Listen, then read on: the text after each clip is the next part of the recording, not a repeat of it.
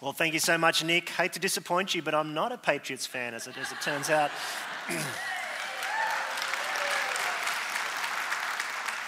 No, we Australians, we're a perverse bunch in Australia. We love underdogs, we celebrate defeat. Our national day, Anzac Day, is a celebration of our greatest military disaster. That's what Australians are like. That's why I'm a Vikings fan. And my second favourite team is the Browns. So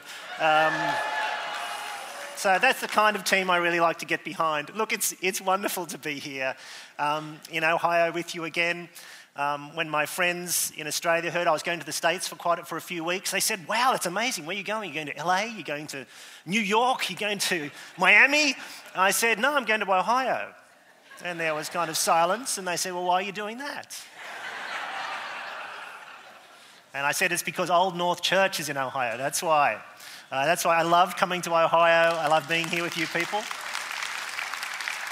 We always get such a warm and loving welcome here at Old North. It's a terrific place to return to, and thank you again for all your care and kindness to us and my wife Alison while we've been here. If you're new this morning though, like me, a bit new here in church, apologies that you've been lumbered with the Australian as your preacher today. Apologies especially if you can't understand some of the things I'm saying. So I've come to terms with the fact that I am the person in the room with the accent. It's taken me a little while to come to terms with that. Up to this point, I've assumed you're the ones with the accent, but I understand it's me. And you may not understand everything I say or some of the words I use, because we use words in Australia a little bit differently from you guys in some areas. For example, the word jelly. I was discussing with someone the other night the possibility of making a jelly sandwich. They talked to me about a jelly sandwich. That sounds very strange to me. In Australia, the word jelly means jello, what you would call jello. You know, the wobbly stuff you make for dessert that's sitting on the plate. A jelly sandwich sounds like a very weird idea to me. I just can't see how that would work. It would all squish out all the sides. Definitely not. If you said jam sandwich, I'd understand that. That's what we call jelly. But it can also get you into trouble. I've discovered, for example, that the word thong, which is a very innocent and nice word in Australia, referring to an item of footwear, flip-flops, I think you call them. We call thongs. But I understand it has a slightly less savoury meaning here in the US, such that if I was to say to you, why don't we head down to the beach, I'm planning to wear my best pair of thongs, you'd say, I'm not going with that guy anywhere.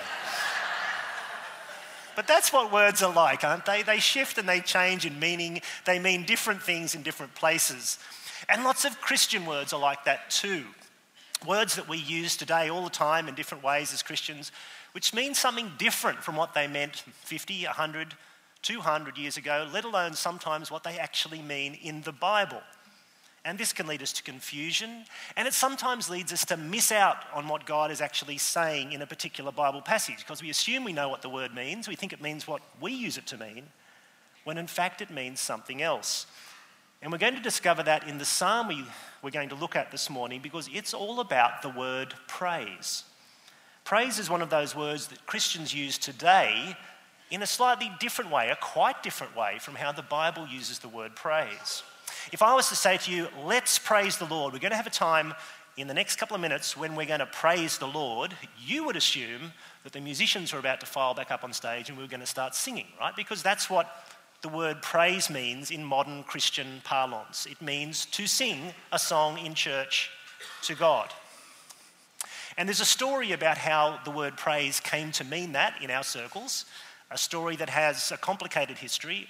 It has something to do with the rise of the charismatic movement in the last 50 years or so in the Christian West, and the enormous influence of the charismatic or neo-Pentecostal movement on how we sing and how we have music in church. That influence has had some good things to it, some not so good things to it, but one of the upshots of that influence is that we use the word praise, and also the word worship incidentally, mainly to mean what we do when we sing and the band strikes up. And so for us, and like most churches around the world, this means that we've really lost touch with what the word praise and the concept of praise really is. And that's why Psalm 66 has something to teach us this morning, because it's going to teach us what true praise really is. And I trust that it will help us not only in our singing, but throughout our Christian lives. Because in the Bible and in the Psalms, praise is not just for church and for singing, it's a massive and universal practice. So Psalm 66, it tells us what praise really is, and so we should start by reading it, shouldn't we? Let's read Psalm 66, and I'll be referring to it as I go through our message this morning, so if you can have it open on the Bibles in the pew in front of you, or on your iPhone, or however you like to read your Bible, that would be great. Let's look at Psalm 66. Shout for joy to God, all the earth. Sing the glory of his name. Give to him glorious praise. Say to God, how awesome are your deeds. So great is your power that your enemies come cringing to you. All the earth worships you and sings praises to you. They sing praises to your name. Come and see what God has done. He is awesome in his deeds towards the children of man. He turned the sea into dry land. They passed through the river on foot. There did we rejoice in him, who rules by his might forever, whose eyes keep watch on the nations. Let not the rebellious exalt themselves. Bless our God, O peoples. Let the sound of his praise be heard, who has kept our soul among the living and has not let our feet slip. For you, O God, have tested us. You have tried us as silver is tried. You brought us into the net. You laid a crushing burden on our backs. You let men ride over our heads. We went through fire and through water. Yet you have brought us out to a place of abundance. I will come into your house with burnt offerings. I will perform my vows to you, that which my lips uttered and my mouth promised when I was in trouble. I will offer you burnt offerings of fattened animals with the smoke of the sacrifice of rams. I will make an offering of bulls and goats. Come and hear, all you who fear God, and I will tell you what he has done for my soul. I cried to him with my mouth, and high praise was on my tongue. If I had cherished iniquity in my heart, the Lord would not have listened. But truly God has listened. He has attended to the voice of my prayer. Blessed be God, because he has not rejected my prayer or removed his steadfast love from me. This psalm starts, as many of the psalms do, of course, with a call to praise. And as so often in Psalms, it's a call not just for Israel to praise, it's actually a call for all the nations and peoples of the earth to praise. Shout for joy to God, all the earth, is the first line of the psalm. Sing the glory of his name. Give him glorious praise. Say to God, how awesome are your deeds. So great is your power that your enemies come cringing to you. All the earth worships you and sings praises to you and sings praises to your name. Now, if you're paying attention, this should immediately tip you off that praise here is a little bit different from how we think about it, because it's not happening in church. The praise that he's talking about happens out there, beyond the walls of the temple, beyond, in fact, the borders of Israel, in the nations and countries of the world. And this is quite typical of the psalm. The psalms are constantly calling on the whole earth to praise the God of Israel. But what are they calling on the earth to do? What actually is praise? What is it exactly that the psalmist is asking the world to do? Well, the psalmist doesn't make the mistake that we often make today, and that is to confuse the call or instruction to praise with praise itself. You see, the call for the earth to praise the Lord is just that. It's a command, it's an imperative, it's an instruction. He's saying, you nations, praise the Lord. I want you to praise the God of Israel. It's an imperative. It's like saying, pass the salt. If I say to you, pass the salt, I haven't passed the salt. I've in fact asked you to pass the salt to me. And the words praise the Lord are the same. They're a command. And we often mix this up. In modern Christian talk, in my experience, the way that people think you praise the Lord is by saying, praise the Lord, or I will praise the Lord, or let us praise the Lord, or if we want to do it in Hebrew, hallelujah, hallelujah, hallelujah, let us praise the Lord. Now you could have a Christian song that consisted entirely of that, and many Christian songs these days kind of do, and you wouldn't have actually got to the praising of the Lord yet. All you've done is tell one another to do it. It's like just saying pass the salt repeatedly around the dinner table and no one ever actually passes the salt. But that's how the language has kind of come to be used, isn't it, these days? That to say praise the Lord is to praise the Lord. Well, it's not. It's just a call to do so. Well, what's the next thing to happen? When the other shoe falls and the praise actually starts to take place, what is it? Well, you see it there in verse 3. Say to God, how awesome are your deeds. That's praise in a nutshell. Praise is the declaration or proclamation or telling forth of how great someone is, how excellent they are, by advertising what they've done, by talking about their amazing achievements and feats. And it's very like the English word praise in that sense. If I was going to praise you, I would tell you what a great job you did, how excellent your character is, how much I enjoy being with you because of these characteristics 1, 2, and 3. It's to brag or boast about someone. It's to advertise. Now, far be it from me to associate advertising with what we do in church, but praise actually is like advertising. It's enunciating the features and benefits of this person or thing so that their reputation and honour and fame increases. That's what advertising is, right? That's really what praise is. Now, this wonderful advertising of how great God is and all that he's done can be addressed to him or about him in the third person. It would be much the same as if I wanted to praise Pastor Nick this morning and expatiate on his great taste in football teams, his many skills, his golf game, his excellent preaching. I could get him up the front and tell him that to his face, and that would increase his fame and reputation more, among some of you perhaps, if I praised him in that fashion. Or I could do it about him. I could tell you how great Pastor Nick is and all the great things he has done. And it's the same with praising God.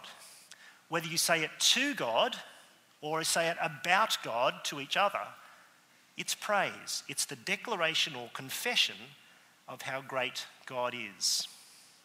So let me say it again so you've got it clear.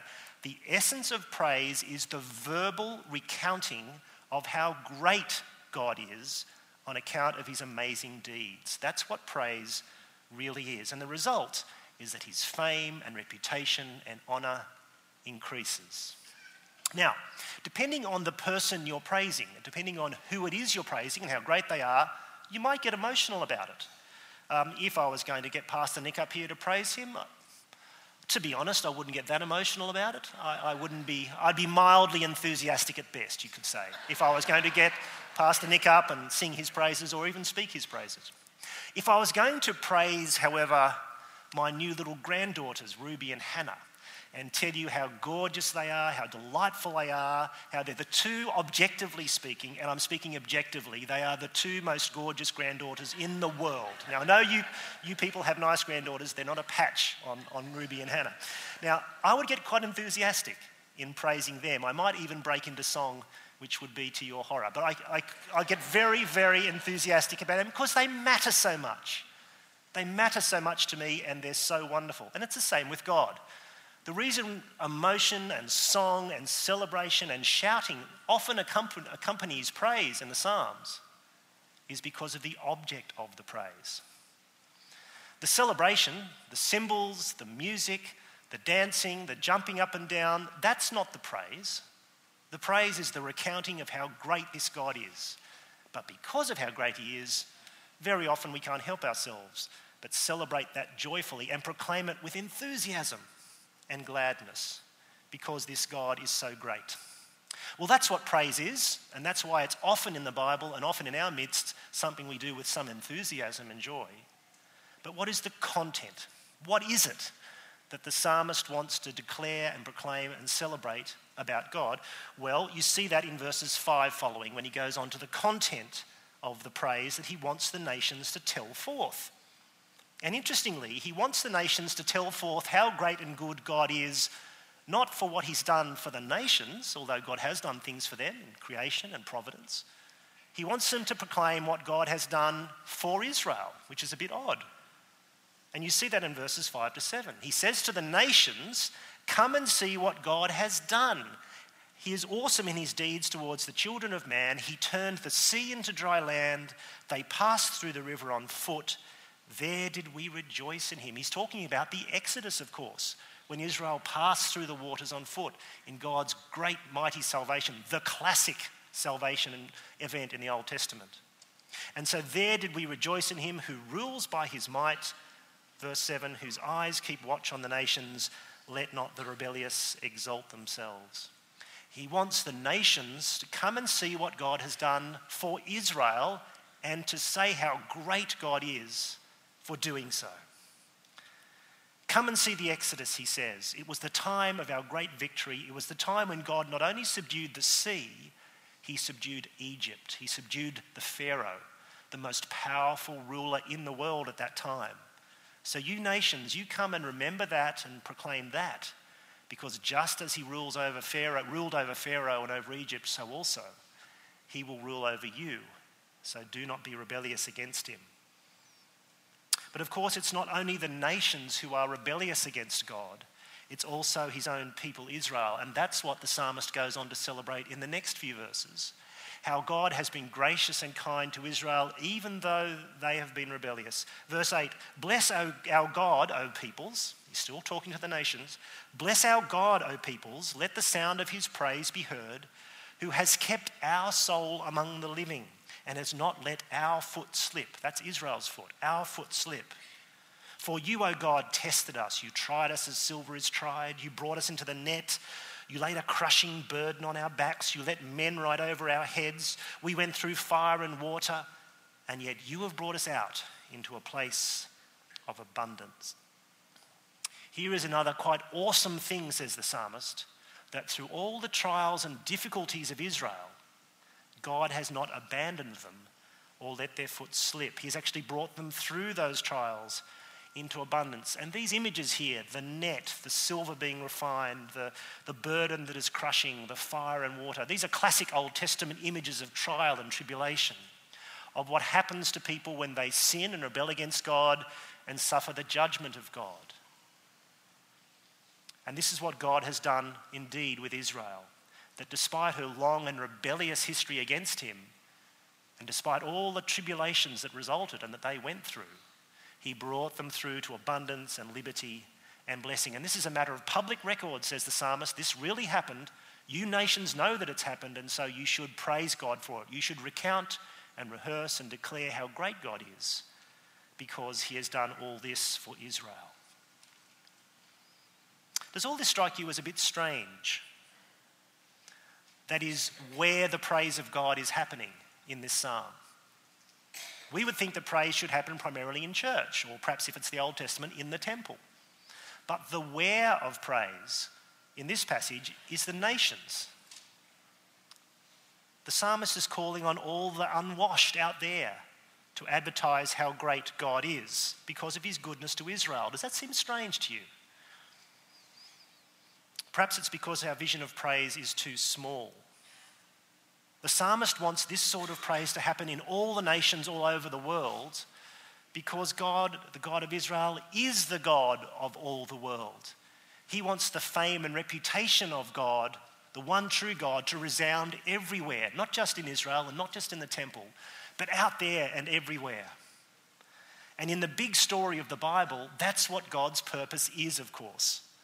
God's purpose in saving Israel, in promising the great promise to Abraham, and through that, fulfilling that promise, bringing Israel to the promised land and establishing Israel as a nation, his whole purpose in doing that was in fact to reach the world, for the offspring of Abraham to be a blessing to all the nations of the earth. And that's Israel's vocation in the Old Testament, to be the chosen people through whom God brings blessing to the world, to be a nation or a kingdom of priests who bring God and represent God among the nations of the world. But of course, Israel's history is a sad failure in that vocation, a dramatic failure, of course.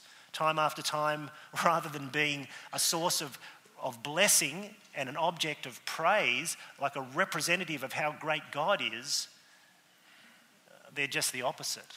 They're a cause of blasphemy amongst the nations. The nations look at Israel, at their failure and sin and the judgment that falls on them, and says, whoever is the God of that nation is a loser.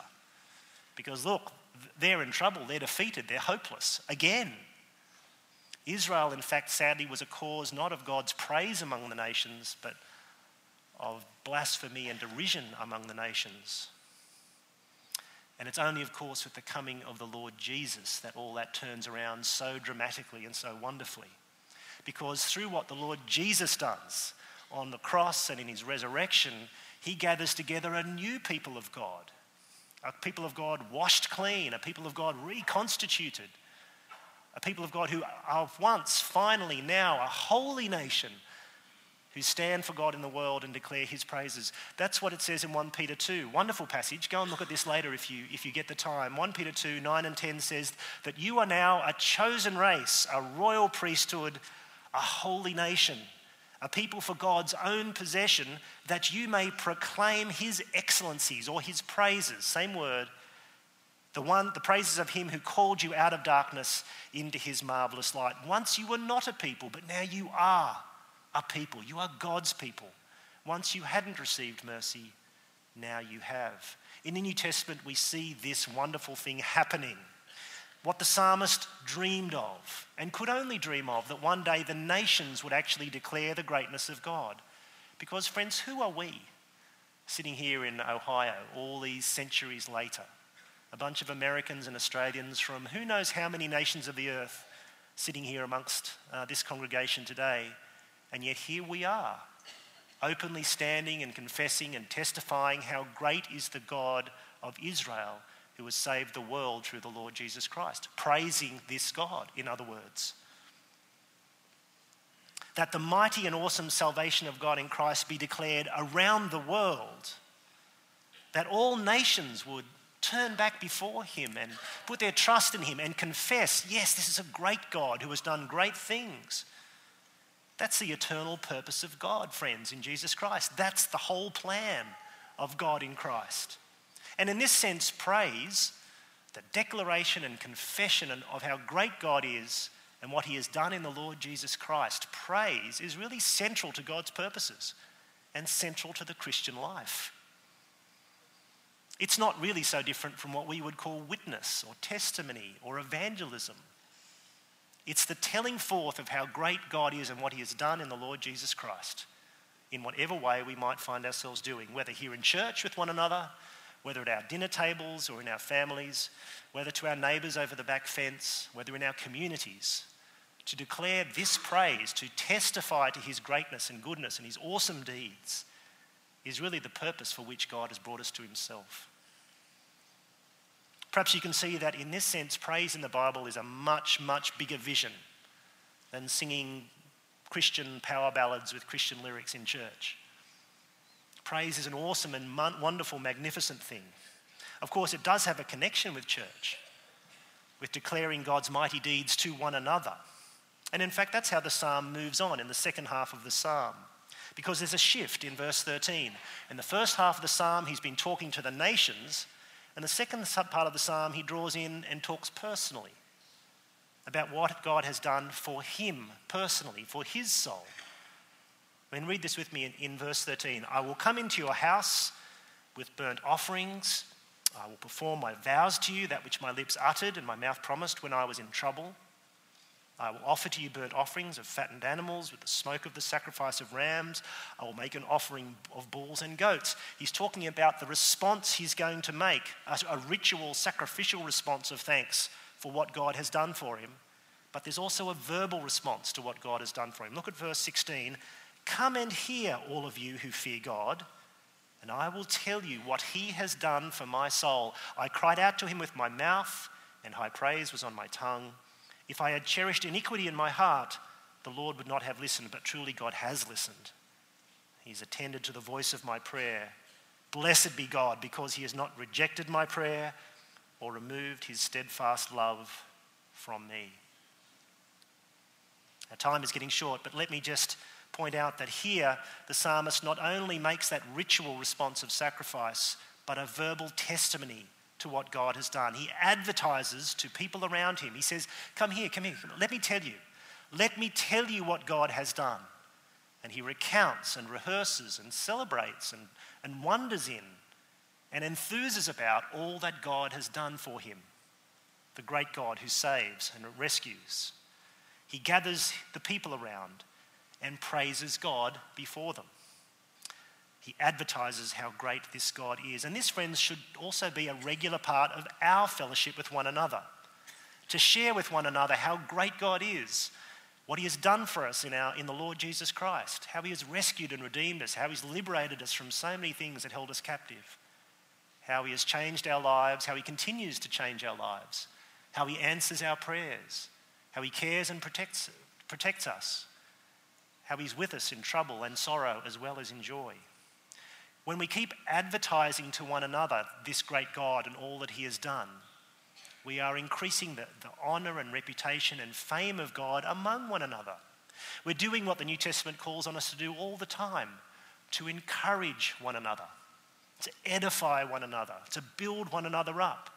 And we do that largely by praising, that is, by talking about how great God is and what he has done. If you've ever talked to a grandparent, you'll know how enthusiastic they are and how ready at a moment's notice they are to whip out the iPhone and show you photos of their grandkids. Just talk to my wife afterwards. She'll have the phone out in 5 seconds flat. Because you're so enthusiastic. You want and long to talk about this thing you're so excited about and share it with others and share the joy. That's what praise is like within the Christian congregation, the everyday informal conversational praise in which we share and encourage and edify each other by telling and sharing how great God is and what he's done for us. Well, how should we conclude? What do we conclude about praise this morning? Well, to use an old Christian cliche or to adapt it slightly, I would say to you, praise God at all times and use music if necessary. Because the essence of praise is telling forth or advertising how great God is and what he has done. You can do it with music or you can do it without music. The most important thing is that you do it. And if you are going to do it with music, don't confuse the music and the wonderful band that we have and even the great emotions that are stirred up as we sing together. Don't confuse them with what praise in essence really is. It's the declaration of who God is and how great he is. And really good songs that we sing together do that. They focus on the wonderful works and deeds and character of God. They don't talk so much about us singing. I don't know what it's like here so much. In the Australia, certainly, the trend these days in church is to sing songs about singing or about praising. And so most of the song will be about, I will sing to you, I will praise you, I will worship you, let us praise you, let us exalt you. We're about to do it, I'm waiting for it to happen. We're going to sing, we're sing, and that's the end of the song, and I'm kind of left hanging, wishing that we would actually get to the praising of God, which is telling how great he is and what he's done. The best songs, and the ones we sang this morning were great examples, actually talk about how great he is and all the wonderful deeds he's done. But friends, we don't need music to praise God because God's praise should never be far from our lips. It's an essential and basic characteristic really of the Christian life, that we declare and testify with thanksgiving what God has done for us in Jesus Christ. That's what it is to be a Christian. It's to confess with your mouth and believe in your heart that Jesus Christ is Lord. And there may be some of you here this morning, I don't know, many of you here, I don't know where you're up to with the Lord, I don't know whether you're new here, whether you're searching, or whether you're a long-established Christian as I look out on this wonderful sea of faces. But if this morning that's you, you really don't know if you're a Christian, you don't know if you're right with God, if perhaps you're not ready in your heart to declare how great God is and what he has done for you because perhaps you're not sure that he has done it for you and you haven't embraced that in your own life. If that's you, then let me encourage you to do something about that this morning. Talk to someone. Talk to the person nearby. Come and talk to Pastor Nick or one of the other pastors or to me. Or maybe pull out that little Welcome to Old North card that's there in the pews and just jot a note saying, I'd like to talk to someone about this. Because I realised this morning that if testifying and confessing that Jesus has done this for me, if that's what praise is, it's made me realise I'm not ready to praise God. I don't understand that. I don't grasp it, and it's not me. If that's you this morning, then please do something. Write a note on the card, put your details there, and just hand it to one of the ushers as you walk out.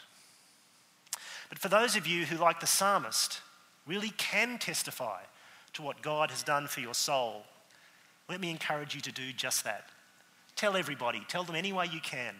Keep giving honour and reputation and glory to the God who saved you by declaring and proclaiming and chatting about what he has done, his awesome deeds in the Lord Jesus Christ. And if you also want to do that in church, and if you also want to do that to the accompaniment of music, then go for your life. Let's pray together.